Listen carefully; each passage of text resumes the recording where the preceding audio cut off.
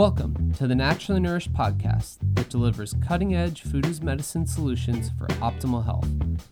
Ali Miller is a nutrition expert sought out by the media and America's top medical institutes for her revolutionary functional medicine interventions.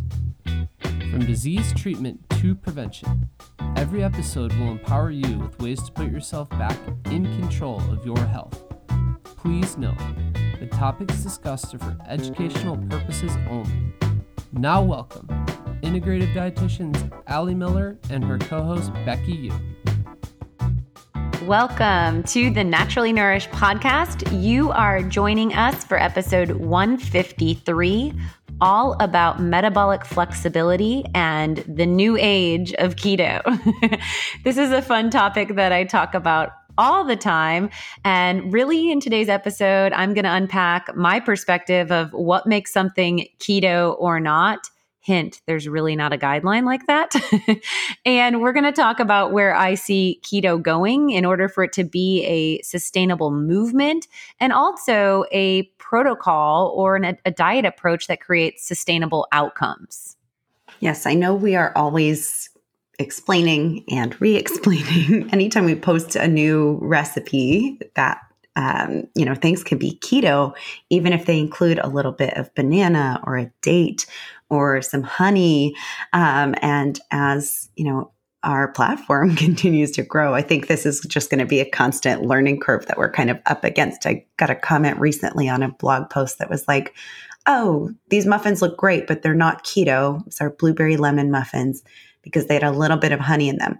To make them keto, replace with erythritol. And I was like, no. Clearly you didn't even read the little bit on food as medicine at the top where we talk about why we don't use any of those crappy non-caloric sweeteners. But anyway. And what is metabolic flexibility and all these things? That's what we're going to unpack today. Yes, and exactly. So I'm very excited about it. If I had $1 every time I get tagged in an image of one of my recipes that's been murdered with a non-caloric sweetener, I won't reshare those, guys. I love you, but I just can't. It's not anymore, in my opinion, food as medicine. So before we get rocking, let's have some love for our opening sponsor, Crowd Cow.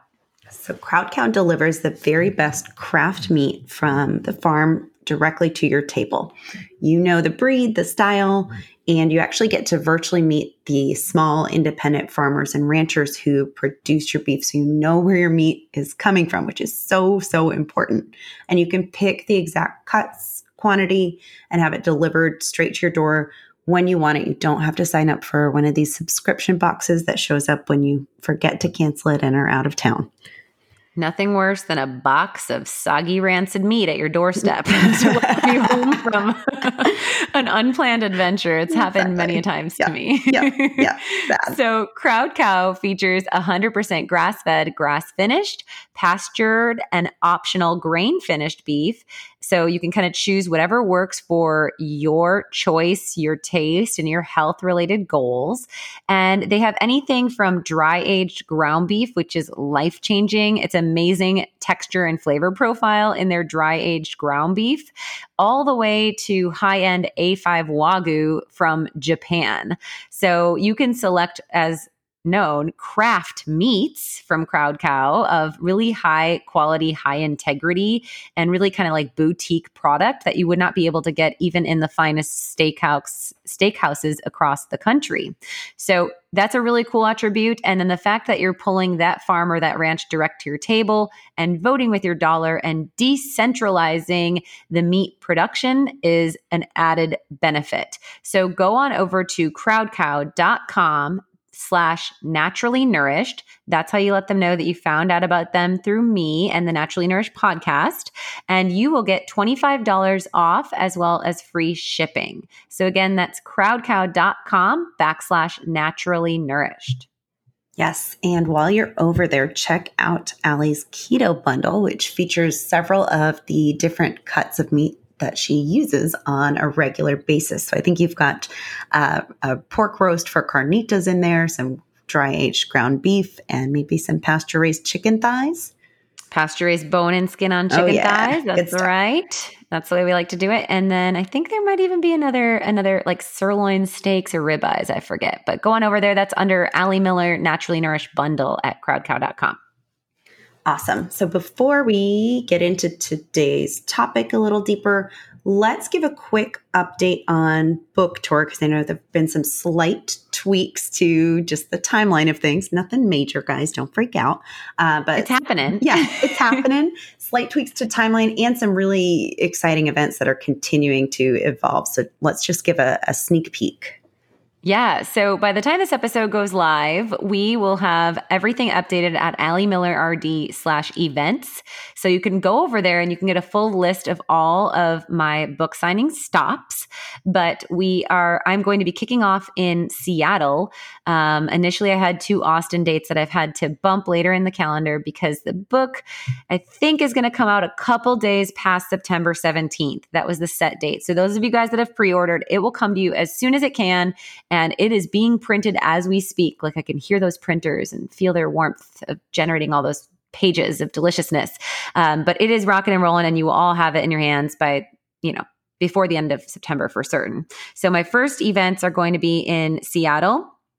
I think it's divine intervention because I kick off the tour at Bastyr, which is the Naturopathic College of Medicine that I did my undergrad at, and really the foundation of a lot of my food as medicine curriculum. So I'll be lecturing to students there, but also I'll have a public lecture at noon on the 3rd of October. Then I will be going to Marlene's Market, which is in the SeaTac area, Seattle-Tacoma area, and I will be lecturing and doing a class there and a book signing. We have some awesome book tour sponsors. So we have Further Food on board, we have F-Bomb, and we have Bonafide Provisions. And at all of the stops, you will get goodies from all 3 of my book tour sponsors. And at some of the stops, we'll even be setting up like a pop-up bone broth bar and so much more fun. So we'll have details in all of the Eventbrite links. After Seattle, I'll be doing the event in Portland at a Pilates studio, partnering up to do Elevate, which is a movement. And we'll be doing the Elevate movement as well as anti-anxiety diet book signing there. And then I go down to San Francisco, where some details are still coming into fruition there. So I'll leave that all as a surprise. Have some awesome events in Dallas, San Antonio, Austin, of course, Houston, and New York City. So all fun things. And I think we're filling up. I'm still right now looking for one more spot to add on in San Francisco and one more in New York City. So if you hear this, it's possible I might still be looking. So feel free to shoot an email to info@alliemillerrd.com, especially if you have a personal relationship, because I've gotten like 10 suggestions for Who Kitchen. So you guys at Who Kitchen, if you're listening to this episode, I'd like to come in New York and I will shoot them an email, but I don't know if they know who I am or care, but we'll see. We'll see. Yes. If you know somebody who knows somebody who knows somebody, give us the hookup.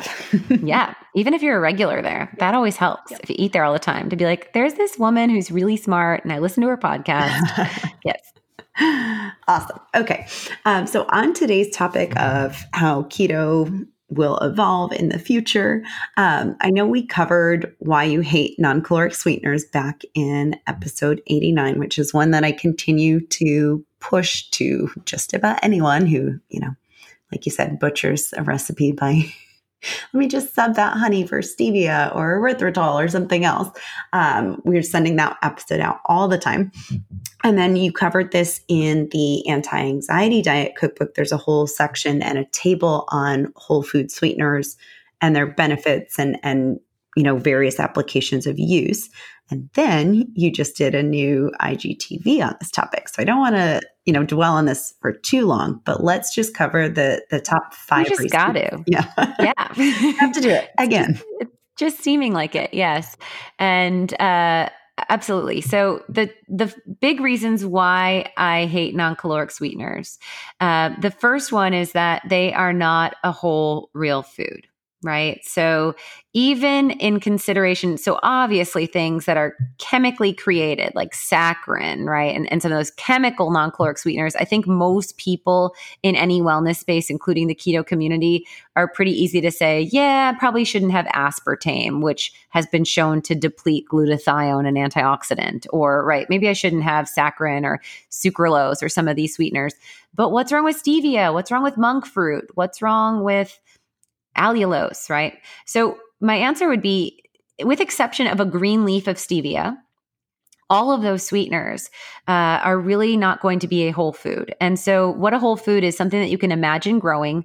All of its edible parts are still intact, and you can understand what's been done to it since harvest, and likely you could make that food yourself. So taking something like honey, which is, pulled out of a comb or even consumed with the comb on a good cheese board, or tapping maple syrup direct from a tree and not filtering it, or using a date where you're just opening up and pulling out that pit and chopping that up into a recipe, or a banana, right?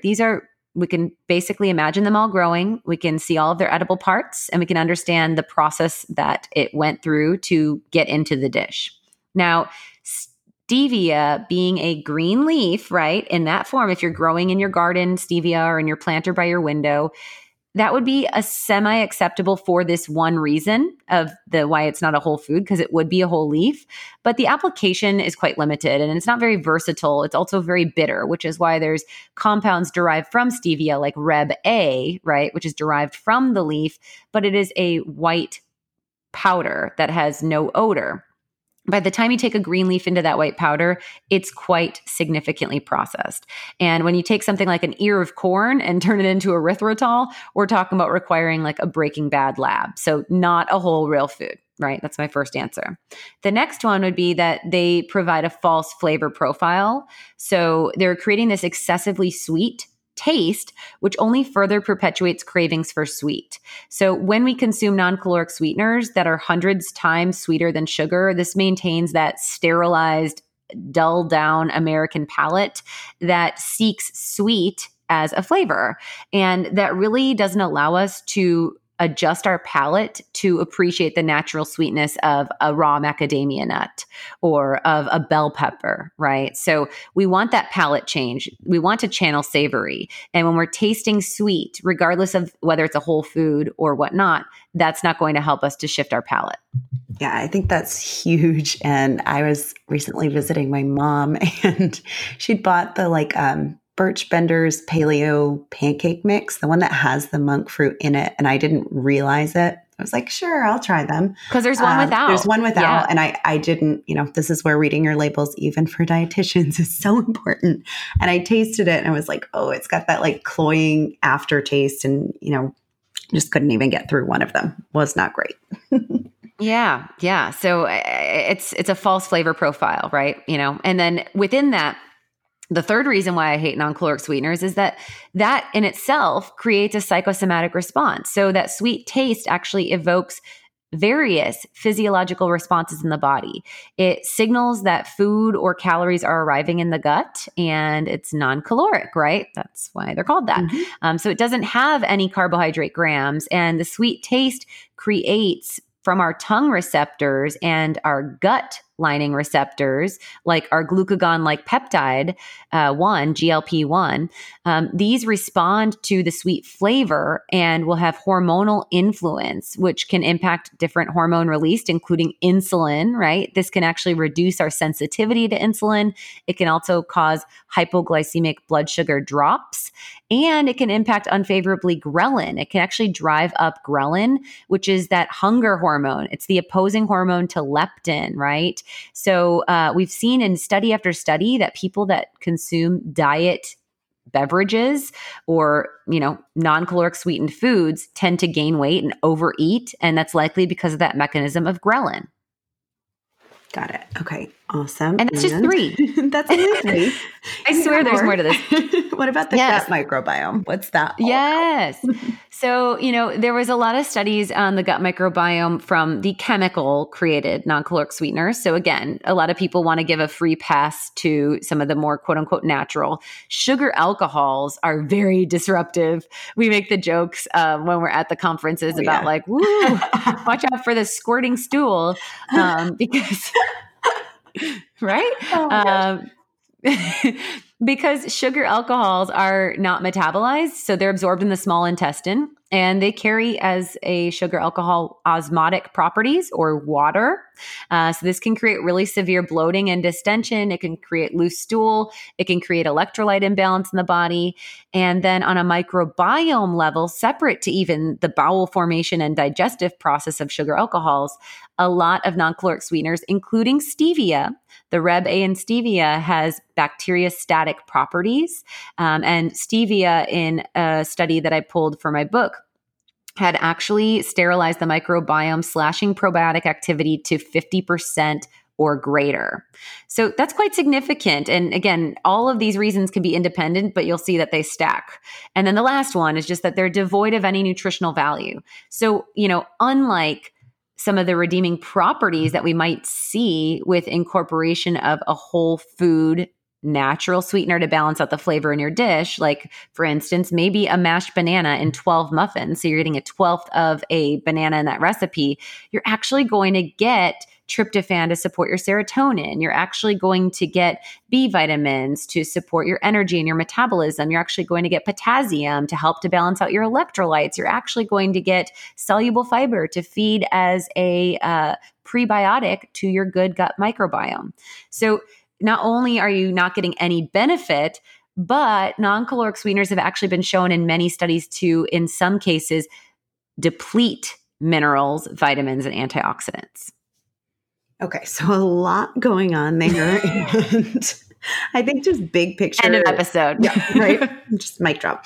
I think big picture, though, the one that just makes the most sense in terms of, what we talk about on the podcast all the time in our own food ethos and philosophy in our own homes, is to eat real whole foods, period, right? Yes. So that kind of brings us to this concept of metabolic flexibility. So let's define that and give some examples maybe of how we use that. Sure. So this is the ability to live as a hybrid on both ketones and low or regulated glucose levels as you expand your diet from a rigid, classic ketogenic diet of 30 grams or less per day. So this idea of metabolic flexibility, and first, I guess, to make known, because there are people that do keto that don't understand this, and there's people that are scared of keto that don't understand this. So just to say loud from the rooftop, when your body goes into a state of nutritional ketosis and your liver is going through beta oxidation and you're burning fat as fuel and you're producing ketones as a byproduct, when that metabolic process is occurring, you are not zeroing out your glucose levels, right? You are still running on glucose. It's just that you're not running on irregular or elevated glucose levels. Because a lot of the misinformation out there about your thyroid or your brain or other, glands needing glucose for functionality, you're always going to have enough glucose for functionality via the process of gluconeogenesis. And we've talked about this on other episodes, the fact that your body can make glucose out of non-carbohydrate energy substrates. So that's what makes carbohydrates non-essential. So that's important to recognize. Everyone's running as a hybrid, right?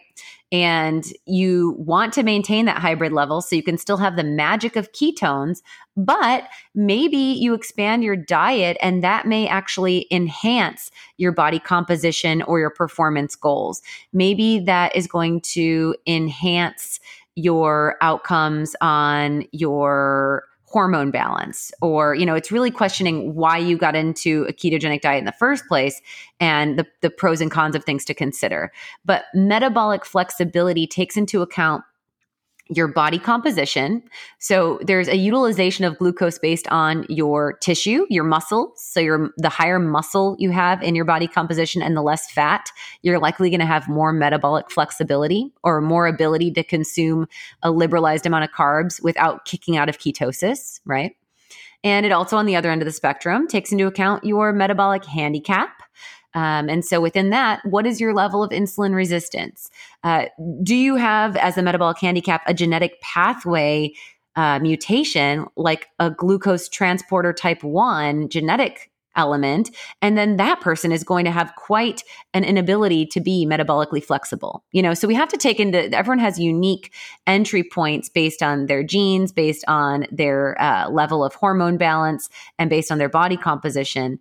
And then metabolic flexibility would take into account the composition of that meal, that the food was, the balance of that distribution within that sitting, as well as the activity factor of that individual within that day. Okay, that makes a lot of sense. And I would add to that, duration of time you've been on keto, and maybe that's more of like the insulin resistance piece of the puzzle, but this is definitely not something to consider like in your first, 6 weeks of keto, but probably later on down the line once you've become quote unquote fat adapted. Yeah, absolutely. And right, exactly that magic term of fat adaptation. Usually I suggest exactly 6 to 8 weeks of a tighter classic keto to really teach the body that fat is the preferred fuel until you start to liberalize that carb control.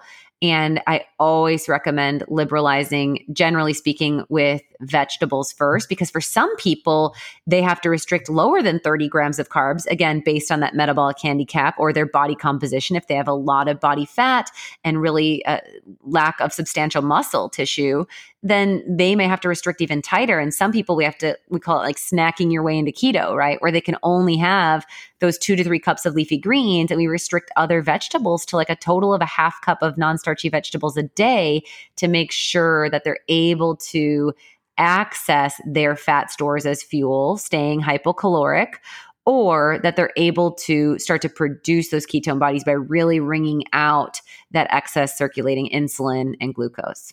Got it. So I think the important takeaway is, depending on where you fall on the spectrum, this may be appropriate now, this might not be appropriate until you're close to goal weight, but we'll get into it.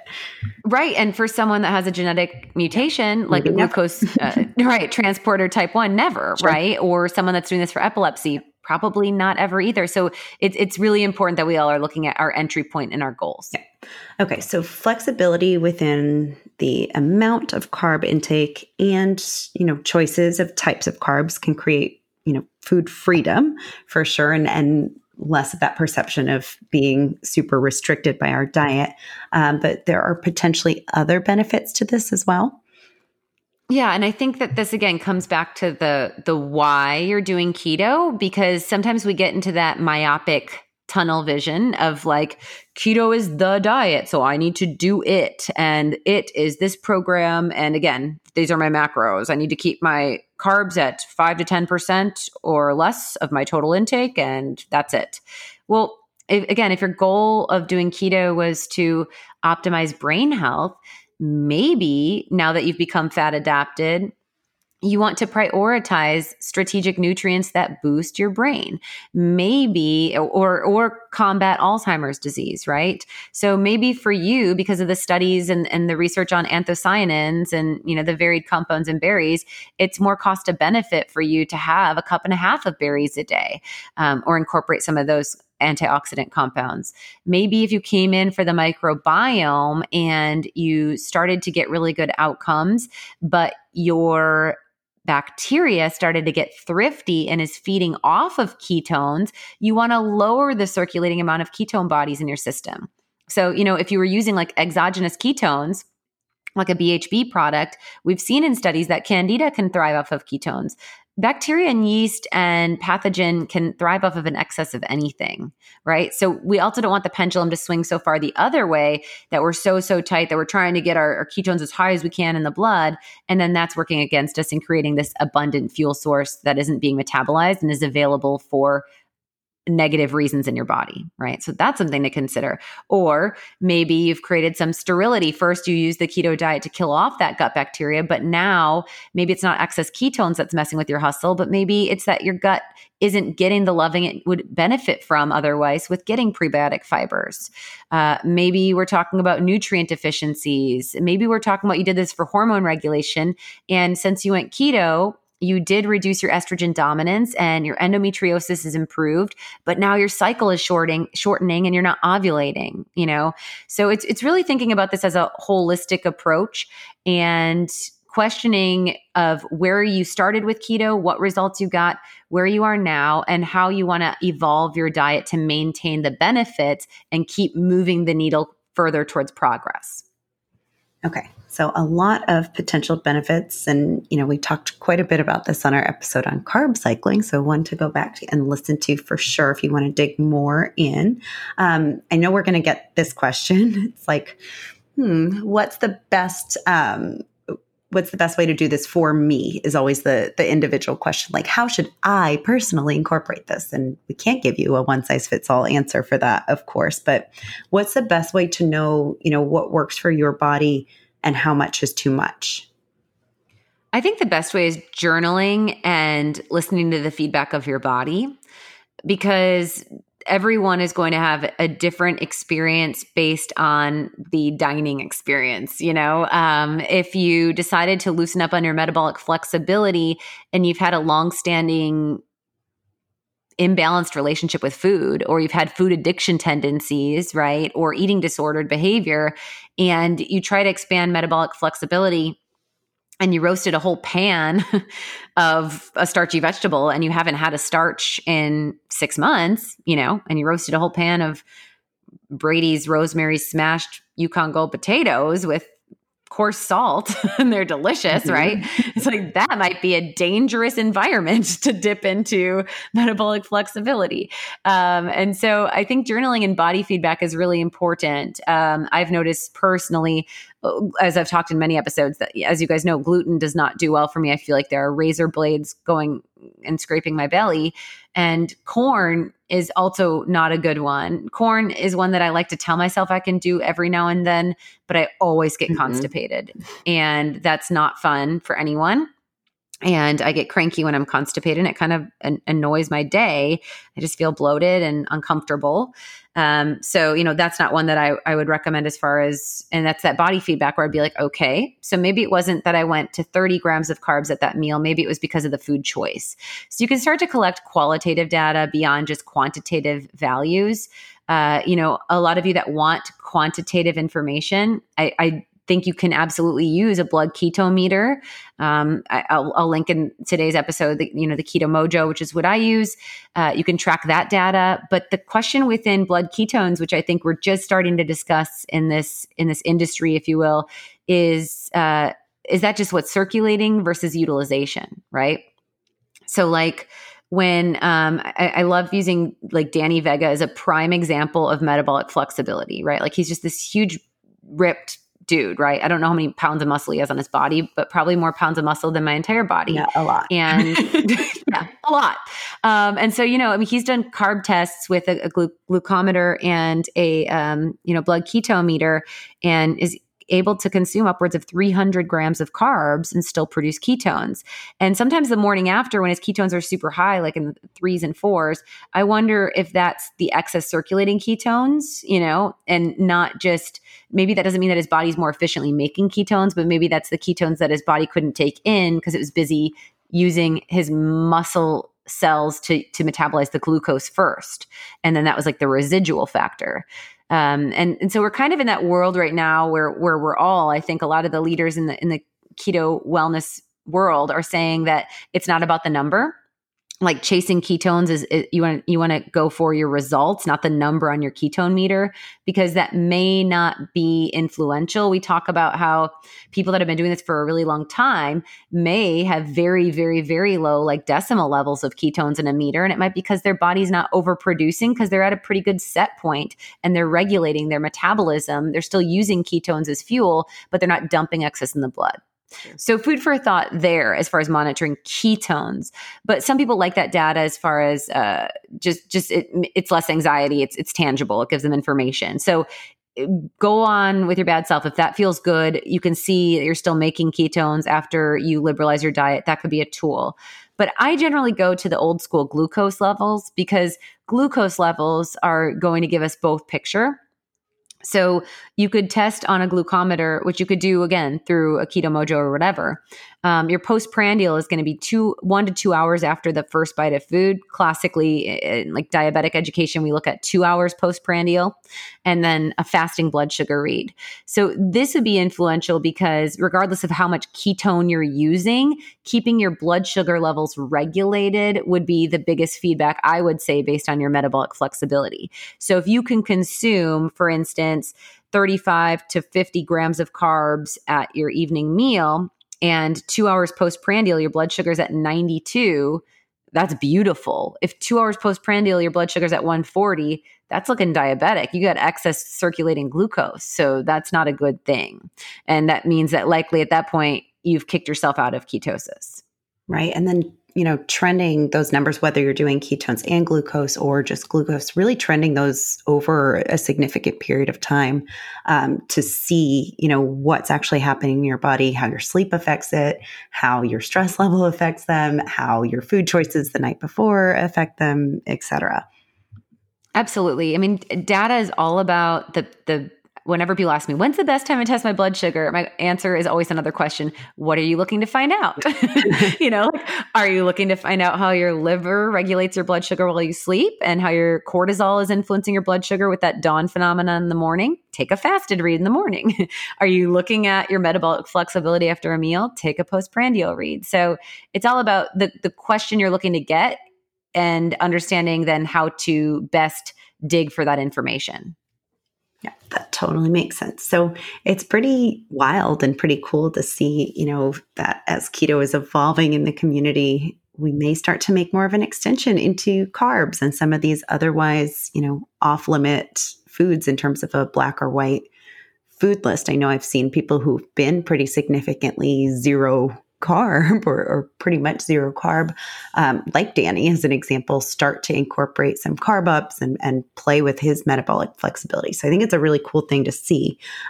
What other trends do you anticipate, or what trends do you want to see as the keto diet and community evolves? So I think digging into the limitations of results and looking into deeper, more complex whys, addressing hormones, adrenals, micronutrients, so we're starting to, so now I'm able to use fat as fuel. I'm quote unquote fat adapted, or I'm keto adapted. And now I'm in this kind of cruise control, but there's going to be blips in the radar that occur. Does this mean, again, going from my doctrine creates disconnect, right? Does this mean that I white knuckle and continue to forge on and just hope for my body to get back on it? Or do I need to adapt and change? And I think that this is where a lot of growth is happening. And this is where hopefully we can have that sustainability of the being able to empower people to use, again, the magic of ketones and all of the beauty that comes with that without driving imbalance or using that white knuckle effect to disconnect with the body. So understanding more functional approaches of how to nourish our weak points, if you will, I think is a really important thing to make this a sustainable lifestyle. Otherwise, it's going to be this shock and awe, one size fits all, the keto diet, and it didn't work, with air quotes, right? So why didn't it work? Because this is a natural metabolic process for your body. So I think that that's really important. It's not a radical jump into it weight loss diet. It's a natural process for your body, and your body thrives when you can keep it producing some level of ketones. So that's really important. And then I think understanding, how to use ketones favorably for your body and how to prevent dropping the process of ketosis completely, right? So it kind of carries that metabolic flexibility of like, where's your sweet spot and what do you use to regulate that, and how do you pivot or adjust? And then I think what I want to see happen is within this conversation, beyond more integration of functional medicine approaches on hormones, adrenals, thyroid, you name it, a shift to more whole real foods. So beyond the non-caloric sweeteners, I am so sick of corn fiber, maltodextrin, natural flavors, and, anything that I call, as you know, a chemical shitstorm that has the word keto on it and that makes people feel like a convenience factor is the only safe thing when there's so many safe, whole, real foods out there. Yes. And as you mentioned, personally having a reaction to corn that's really obvious in your digestion. I have that too. And sometimes we're together when we're like, well, we're having margaritas. We should really have a little bit more carbs. Corn's the most readily available. And, things just spiral from there. And then we have to use more relax and regulate and GI lining. But, my last one was I was at an amazing restaurant that I'm taking you to, Becky, next time you're up here. It's called Pitchfork Pretty. Oh, it looked great. And it was amazing. And I actually happened to be, I was on day 20 of my cycle, and we ordered a beef tongue dish, which had it was beautiful. Beef tongue with, it was non-starchy vegetable sides, like sauteed cabbage and something else in beef tallow, and then maybe collard greens, I think. Oh, then there was a different dish with, this was collard greens and pork belly. And then there was another dish of like a snapper crudo, like a raw fish with snapper, and something else, all easy, tight keto. And they brought me, I guess, because something came with a side of like a normal bread. They were like, oh, well, our chef wanted you to try this slice of buckwheat groat. They make in-house, they sprout and soak and toast the buckwheats and grind them into this meal and blend it with an heirloom cornmeal. And it was like this like slice of cornbread with buckwheat. So it's gluten-free. And it had this miso cream butter. I mean, it was just super dreamy. And I had a bite and I was like, okay, this is divine intervention. I'm supposed to carb cycle. Here's this slice of magic on my plate that I didn't even know existed. And yeah, I even bought a slice to take home to Brady because it was like life-changing. And it was amazing, by the way. But no, the next morning I had that feedback where I was like, nope. And why did you do it again every time? So yeah, I think that corn is just one of those, when I run the MRT test, which is an inflammatory food panel that I love to use in clinic. And now we've been doing so many with you guys, podcast listeners and social media followers and whatnot. It is a blood test that looks at 150 foods and chemicals, and 170 foods and chemicals. And it actually looks at in your blood your level of inflammatory response to those compounds. So it's not like an LCAT test. It's not a IgG test, which is just looking at neutralized tagging. It is looking at an immunological inflammatory response to these 170 foods and chemicals. And I think less than 5% of the population whose results I've looked at has not been reactive to corn. And most of the time, corn is a huge red. And I can't tell you, I'm not going to shout out brand name, but I can't tell you how many of these people are keto people that have hit a roadblock that are taking BHB products that have corn derivatives in them, that it's off the charts red, and they stop that. Their blood ketones go down, because they stopped using BHB, but they also took out the inflammatory response to corn and they start melting on the scale. It's like magic. Yep. Corn always shows up on my MRT. Corn and soy. Always. So all the more reason to, read your labels, clear out some of that crappy non-food keto product, whatever we want to call it. And then let's talk, Allie, about how we do these online lab reviews, just since you mentioned that, and how someone would go about if they wanted to do the MRT test. Yeah. So all of the labs that I run in clinic are available on the website under Labs and Consults. It's a tab on AllieMillerRD.com. And I would say the most popular ones that we do as online reviews right now are probably the Neurohormone Complete Plus, which is the one that looks at sexual hormone, adrenals, and neurotransmitters. And that's for women. There's also the Neurohormone Complete for men. But the most popular is for sure the MRT test, and then the micronutrient test, I'd say, are next. So the MRT test, you get your results, and it's like a GPS. It's like this bar graph that gives you green for non-reactive, yellow for moderate reactive, and red for highly reactive. And then Becky or I give you like a 4 to 5 paragraph review.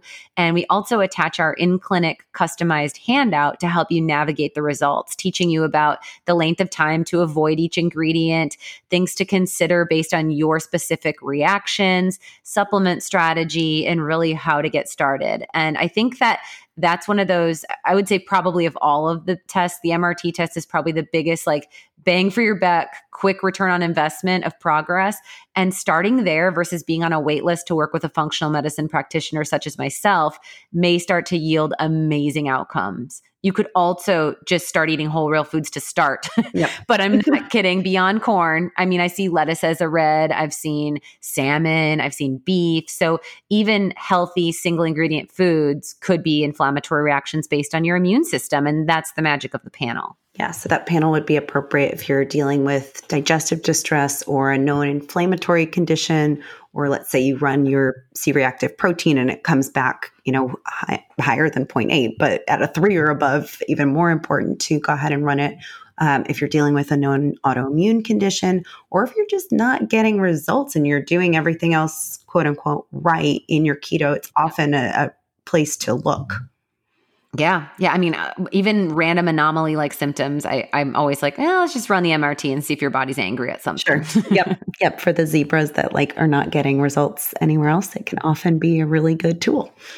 Yeah. That's a great way to feel empowered with your food choice. So I think that's really helpful as well, because a lot of these people have tried so many different applications. They've layered on AIP, they've tried carnivore, they've tried XYZ, and go figure, it might be something like pork that's allowed on all those plans that they're eating every single day in one form or another that's throwing off their hustle.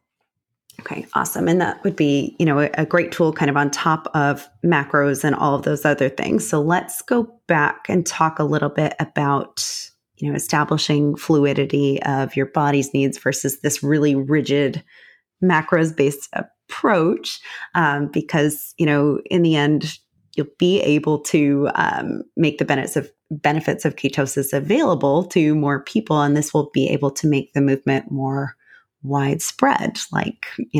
There are great products out there like F-Bomb, for example. And actually, before we even go into my question, let's have a quick word from our mid-roll sponsor for this episode. Yes. So you guys know I have mad love for F-Bomb.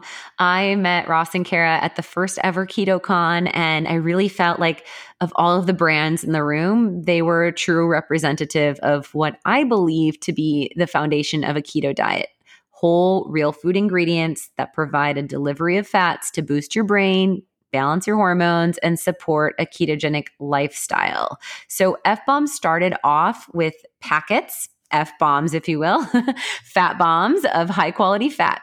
They started with a macadamia nut or a coconut-based base, and then they would incorporate things like pecans or other flavor enhancers, typically keeping only 3, max 5 ingredients per pack. So we're talking like coconut with the meat intact with fiber, and macadamia and salt is a flavor, right? They also have premium oils, so MCT oil, olive oil, just to name a few. So this delivers quality whole food fats that are conveniently enjoyed for all. Let's talk, Becky, about how they've expanded and what other new snacks and products they have for everyone to taste. Yes, I just got home from long travels and depleted my whole reserve of the F-Bomb nut butter packs and the oils, which I use constantly when I'm traveling. But I came home to find their Keto Crunch and pork sticks in a really nice box that they sent over to me. The Keto Crunch are like a cheese crisp, and they're the best texture of cheese crisp that I've ever tasted. They're more crunchy. They use natural microbial enzymes versus additives like cellulose and nasty things like that. And their pork sticks also have an amazing texture as well compared to some of the other, meat sticks and jerkies on the market that I joke, I'm like, this is kind of like a dog treat. Theirs is amazing. It's not like that at all. Yeah, I always say that their pork sticks are the most moist of any meat stick. I know people don't really love that descriptive term, but it's true. They're amazing. I love to put them in Stella's lunch, and she does really well with them. And we trade off from her Keto Crunch and the meat stick. And then I'm always throwing an F-Bomb in her lunch bag as well. it's so important to get healthy fats into our toddlers, our children, our teenagers, and ourselves because it provides grounding energy. So if you want your kid to do well on their performance tests and sit still and not be dealing with high energy peaks and energy crashes, fuel them up with fat. So go on over to dropanfbomb.com/Allie Miller RD. Again, that's dropanfbomb.com/Allie Miller RD. And you can use the code Allie Miller RD at checkout and you will save 15% on your first order. And I'm always posting all sorts of fun stuff with them. So go on over to dropanfbomb.com/Allie Miller RD. Awesome. So back to my question of, finding fluidity within your body's needs versus this rigid macros only approach. Let's talk about how that kind of opens the door and starts to make keto, more widespread, maybe branching into the paleo community and beyond. Yeah, we don't have to be so polarizing, I think, in our positioning. And I think the fluidity thing, it's important to comment on. I just want to kind of share personally with my experience. When I first started carb cycling for hormone balance, I was really rigid to the sense of like, I was tracking on my app and with my Daisy, and that's the basal thermometer that I used to aid with ovulation information and whatnot. So I was always really tight, and I'd be like, 5 days post ovulation, I need to carb up, and like marking it on my calendar and like planning because it was so foreign to my body and mind of like, what's my carb choice going to be? It was like a very big experience. And now I'm kind of in just such a rhythm with my body where I'll notice like at that restaurant, I didn't know it was day 20 of my cycle, but I like looked at that buckwheat slice and often I would just be like, oh, that's so sweet. Like not interested because I just have zero desire. But I looked at it and like, I was like, that looks really good. And then I was like, why does that look really good? Check my hormones, day 20, like go figure. There's a very intuitive relationship, I believe, once you start carb cycling for hormones that your body tells you. I don't know if you've experienced that, but I had another experience where I just started eating raw and filtered honey one night. And Brady was like, what are you doing? And I was like, I don't know. I just really am craving raw and filtered honey. Cause I think for that dinner I had like no carbs, like a steak and whatever, some green vegetable. And, needless to say, the next day I was like, oh yeah, looked at my hormones and I was like, oh, well, I did a cyclical carb up. That made sense, So I think taking out the guilt, shame, and the rigidity is really important and listening to our body. I think in the beginning, as we say often, you need to kind of first get your body back to a level of sensitivity that it can hear the whispers and the signals of your system. So if you're running on mediocre and if you're running on, again, back to this idea of like, if you're so metabolically handicapped that you're going to get glucose spikes and insulin irregularities, don't mess with the hustle. Just keep riding strong on tight keto. But if you are able to expand your food choice and live and still thrive with making ketones, this is likely a good thing. And, likely being intuitive. I notice personally that whenever I consume more carbs, like a true carb cycle, which is usually around 30 to 45 grams of carbs in that evening, that next morning I cannot even do a fat fast. I have to just do a naked fast because my body is full. And that's that leptin reset. Now, if I just incorporate a moderate amount of carbs to my metabolic flexibility, I don't feel that fullness in the morning. So if I'm just having 2 tablespoons of sweet potato in my Brussels sprout hash and the rest of it's all protein and fat, and I have garlic butter on my steak or on my salmon or whatnot, then I'm not going to get that same influx and that dynamic response like I would if I had carb cycled. So that's just more a difference of a carb cycle versus metabolic flexibility, because in that state or that time when I just had that little bit of sweet potato, I likely never kicked myself out of keto. I still maintained running on blood ketones. And so I woke in a normal state where I was ready for my fatty coffee with my collagen and more of my normal ritual. Yeah, that's an important distinction, actually, of kind of removing the fear of using small amounts of, like you said, sweet potato. Or I always get questions when I have like carrots in a pot roast or something. And I'm like, I ate like half of, a small carrot, like we're going to be fine. But being able to use some of those foods, incorporate, berries and things of that nature in small to moderate amounts without calling that like a true intentional carb cycle, where you kick yourself out. Yes. It's when you're carb cycling, you're looking for a light switch effect to get that insulinogenic leptin reset, right? And I'm not going to go deeper into that because we talk about that in a lot of episodes, but metabolic flexibility is navigating whole real foods and still maintaining in a hybridized state of producing ketones and glucose. So I hope that that kind of puts some light. Why can I not say that on every episode when I try to get to like shone some light, shine some light? Shed. Yep. That's what I'm trying to say. I'm like thinking of a flashlight and I can't think of shine in the past tense. Shed some light on that concept. And that's funny too, because a lot of times clients will be like, yeah, I did a carb up. And I like look at their intake and I'm like, I don't think so, actually. I think you just incorporated some beets with your goat cheese. Like, I think that from what I'm understanding, the portion you had was not, and the other element of I'll dine out with friends or like maybe someone else like in the industry or whatnot. And they'll be like, oh, I don't know how this restaurant does with like keto options, but like what makes it keto is how much carb I put in my mouth. Right. Like it doesn't mean all I need it to be is gluten-free and I can navigate everything else. And chances are I'm not going to order something differently because I might want experience of that flavor profile, because to me, that's food freedom. If it's a whole real food and I'm eating seasonally and locally and moving my body, all I want is the ability to still continue to produce ketones. I don't want fear of a starchy vegetable or a seasonal fruit like a grilled peach. I want to be able to experience whole real foods and honor and nourish my body. Yep. I think that's awesome and very empowering to a lot of people. And I think, if you've been doing this for a while and you start to incorporate those things a little bit, you'll find that, you can sit down and maybe you forgot to ask for a sub for the roasted potatoes. You have one or two and leave the rest, on your plates. Like you don't even need to go there. Oh, absolutely. And I think it takes that power away from carbs, like being this like pedestal, don't look, or you might fall off of ketosis, like whoop, type thing. And again, that's what this, I keep kind of referencing this pendulum swing of this flexibility factor. And I think that it ultimately makes more food freedom, which means that we feel and we experience emotional and mental space that allows us to be more parasympathetic, which is likely good for everyone. Yep. All right. And then in terms of another shift, what about chasing fat and kind of like this concept of we're keto, so we must load our coffee with 4 to 5 tablespoons. I've seen that before in clients where they're just following kind of the generic bulletproof coffee. And I'm like, whoa. That's 500 of your calories in the morning. That just, nope, we're going to undo.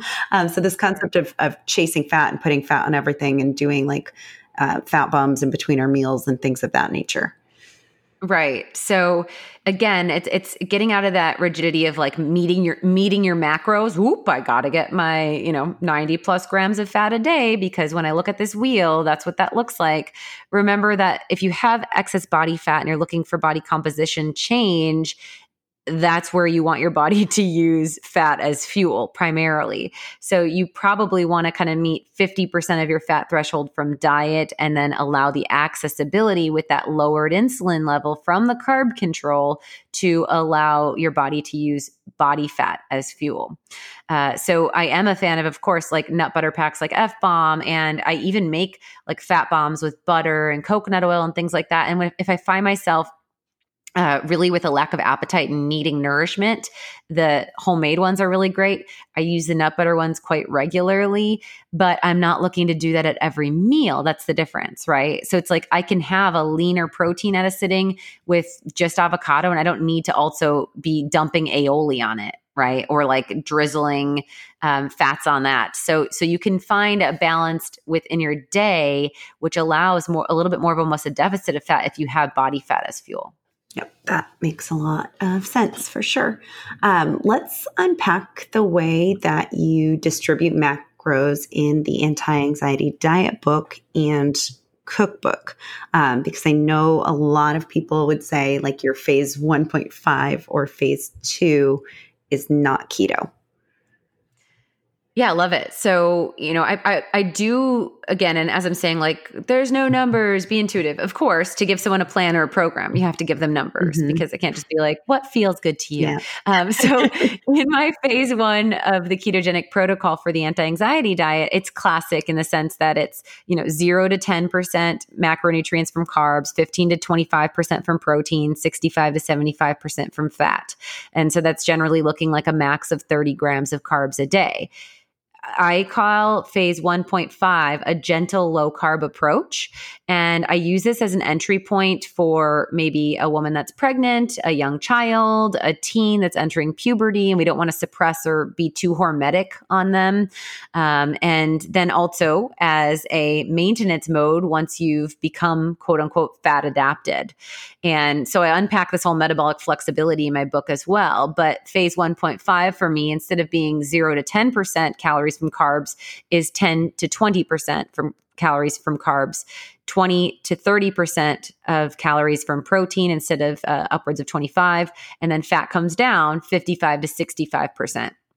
So it's still a fat dominant diet, and it still will, for many people, yield ketones and production of ketones because it is likely going to still be such low carbohydrate based on their muscle mass and activity that they still are producing. But again, that goes into that world of already entering metabolic flexibility. And then phase 2 is a low glycemic protocol. And for most people, this will actually kick them out of ketosis, but not for the high intensity athletes and those that carry a lot of muscle mass. So this is going upwards of 20 to 30% of your calorie distribution from carbs, 25 to 35 from protein, and 45 to 55 from fat. So it's about 10% variances in each kind of phase, if you will, of slowly liberalizing in carbs, in 5% increments, liberalizing in protein, and then going down in 10% increments of fat. Okay, awesome. I think that clarifies, at least kind of in terms of macros. Do you want to give an example of like what a phase 1 a phase 1 versus phase 1.5 versus 2 would look like, or kind of what a few variances would be? Yeah. So if we're just kind of like layering things on, a breakfast of a phase 1er could be 2 eggs and 2 slices of bacon and maybe a handful of sprouts. And then a phase 1.5er might include a half cup of berries with that, or they might include maybe within that a little bit more vegetable, like roasted Brussels sprouts or something like that. And then a phase 2er would have maybe like a full 15 grams of carbs in that breakfast right away, of like a half cup of roasted sweet potato with the 2 eggs and the bacon and the sprouts. And then and they might take out 1 slice of that bacon to modify that fat exchange from the carb add-on, right? And then a lunch might look like, let's say, if we're going from like a classic salad with salmon on it in a phase 1, it's just going to be the 6-ounce piece of salmon, the salad dressing, which is, olive oil, balsamic, maybe some rosemary, some mustard, whatever. So let's use the same dressing the whole way through. And then the phase 1 could still have maybe some chopped olives or some cut up cucumber or cherry tomato or something like that. Phase 1.5 might liberalize that a little bit further and may add on like some sliced in season pear, let's say, like 3 slices of pear that's chopped up in that salad with the salmon. And they might do maybe a different vinaigrette for that person because of the pear. I'd have to make like a ginger or something. But anyway, we'd add maybe a little bit of fruit there and maybe liberalize the dressing recipe. And then in the phase 2, they would have like an entire piece of fruit cut up there, or they might even have a 3rd cup of chickpeas thrown in that salad or lentils or something like that in addition to that. And then for that evening meal, if we're talking about classic like steak and Brussels sprouts for phase 1, we would be limiting the amount of Brussels sprouts based on the residual carbs in those other foods that they had throughout the day. So it might only be a 3rd cup of Brussels sprouts with a little bit of onion sauteed in there. Phase 1.5 could have 1 whole cup of roasted Brussels sprouts with some sauteed onion in there. And phase 1.5 could even go a little bit further in another, vegetable with a little bit of fiber and carb, or it could be, if they hadn't chose to cut the pear in their midday, they may be doing a little slice of starchy something there. And then the phase 2 would have a starch choice, again, like a half cup or so of roasted, maybe let's say butternut squash with those Brussels. And phase 1.5 might have had those 2 tablespoons instead of that full half cup. Okay. So that really helps, I think, to distinguish and clarify kind of what you would add, what you would take away between these 3 phases. I just want to play a little devil's advocate for a second and ask you why, if carbs are non-essential as a macronutrient, why should we consume them at all? And this is kind of in light of a recent social media debacle or snafu that someone made. Kind of had the community up in a tizzy. But let's clarify this, because I know there's a lot of kind of fear mongering on both sides of, fear of carbs. And then there's also this fear that taking them away could be damaging to your body. Oh, I love that. Yeah. Let's do the full thing. So I would agree strongly that carbs are non-essential. And I don't believe that any, really dynamic health hazard would occur from pulling carbs out. I do believe that, like I said, for cycling women, that there can be some hormonal implications that are sometimes unfavorable, especially for high stressed women and low body fat women. And that's where I do recommend, that carb cycling during post-ovulation and potentially early onset of cycle. But aside from that, I haven't seen a lot of a quote unquote need. So I think that it's something that is misunderstood in the keto fear mongering side of, again, the fact that they believe that when you're making ketones that you're making zero glucose. And I think that it's really important to note again that you can make glucose from non-carbohydrate energy compounds like protein, and the body is going to self-regulate in a favorable way, generally speaking. Now, me liberalizing carbs going from this phase 1.5 to 2 is so that more people, again, everyone's going to have a different season, a different snapshot. My phase 1.5 is like, generally speaking, 45 to 60 grams of total carbs a day, right? And then phase 2 goes like 60 to maybe 120. So again, these phases and these variances within our definition of keto allow the opportunity for you to explore your body's capability and your body's flexibility and your body's flavor threshold and desire and profile and food freedom approaches where you still get clinical outcomes and balance. I think that it's always a win if you can remove processed products from your diet that you were relying on to keep a total macro suppressed by liberalizing with whole real foods, if you can still maintain that same metabolic output. Awesome. I think that pretty much sums up the entirety of this episode, unless you have any other closing thought on metabolic flexibility. I think we got there. Yeah. I mean, I think the big thing again is like, there's no yes or no. It's just listening and being intuitive to your body and eating to honor and nourish your body and stay fat fueled. And you'll figure out what works for you. You figure out how much testing you need to do that. And as I love to say, food should be used to empower you. So use food as medicine to thrive, not to follow a protocol. And your body is the best guide of what your body needs. So if you liked today's episode, go on over to iTunes and leave us a 5-star review. Did you know, Becky, we're like over 300 5-star reviews? That's amazing. I was going to try to pull it up. I know, That's like so out amazing. of the blue. Oh my gosh. I know. More than I know. I'm going to tell you right now. Hey, thanks guys. Keep them coming. We have lots. And then, if you always go over to Allie Miller RD, that's where we archive the episodes. Yep. 307 5-star reviews. So most recent one was relevant, up to date, and revitalizing. Yeah. See, that was one worth writing. So thanks guys for your time and energy and being a part of the community. You can always go over to alliemillerrd.com where we will put all the show notes with the fun links. Also check out the Getting Started tab. Get Started is where you can enter in when you don't know if you need to jump in with the Beat the Bloat cleanse or the 12-week Food is Medicine ketosis program, where we really help to empower you with what these phases are and how you can use them for your body. And whether you need to start with a lab or a supplement strategy or so much more. Thank you for listening to the Naturally Nourished podcast. Visit our blog at alliemillerrd.com for recipes, wellness tips, and Food is Medicine meal plans.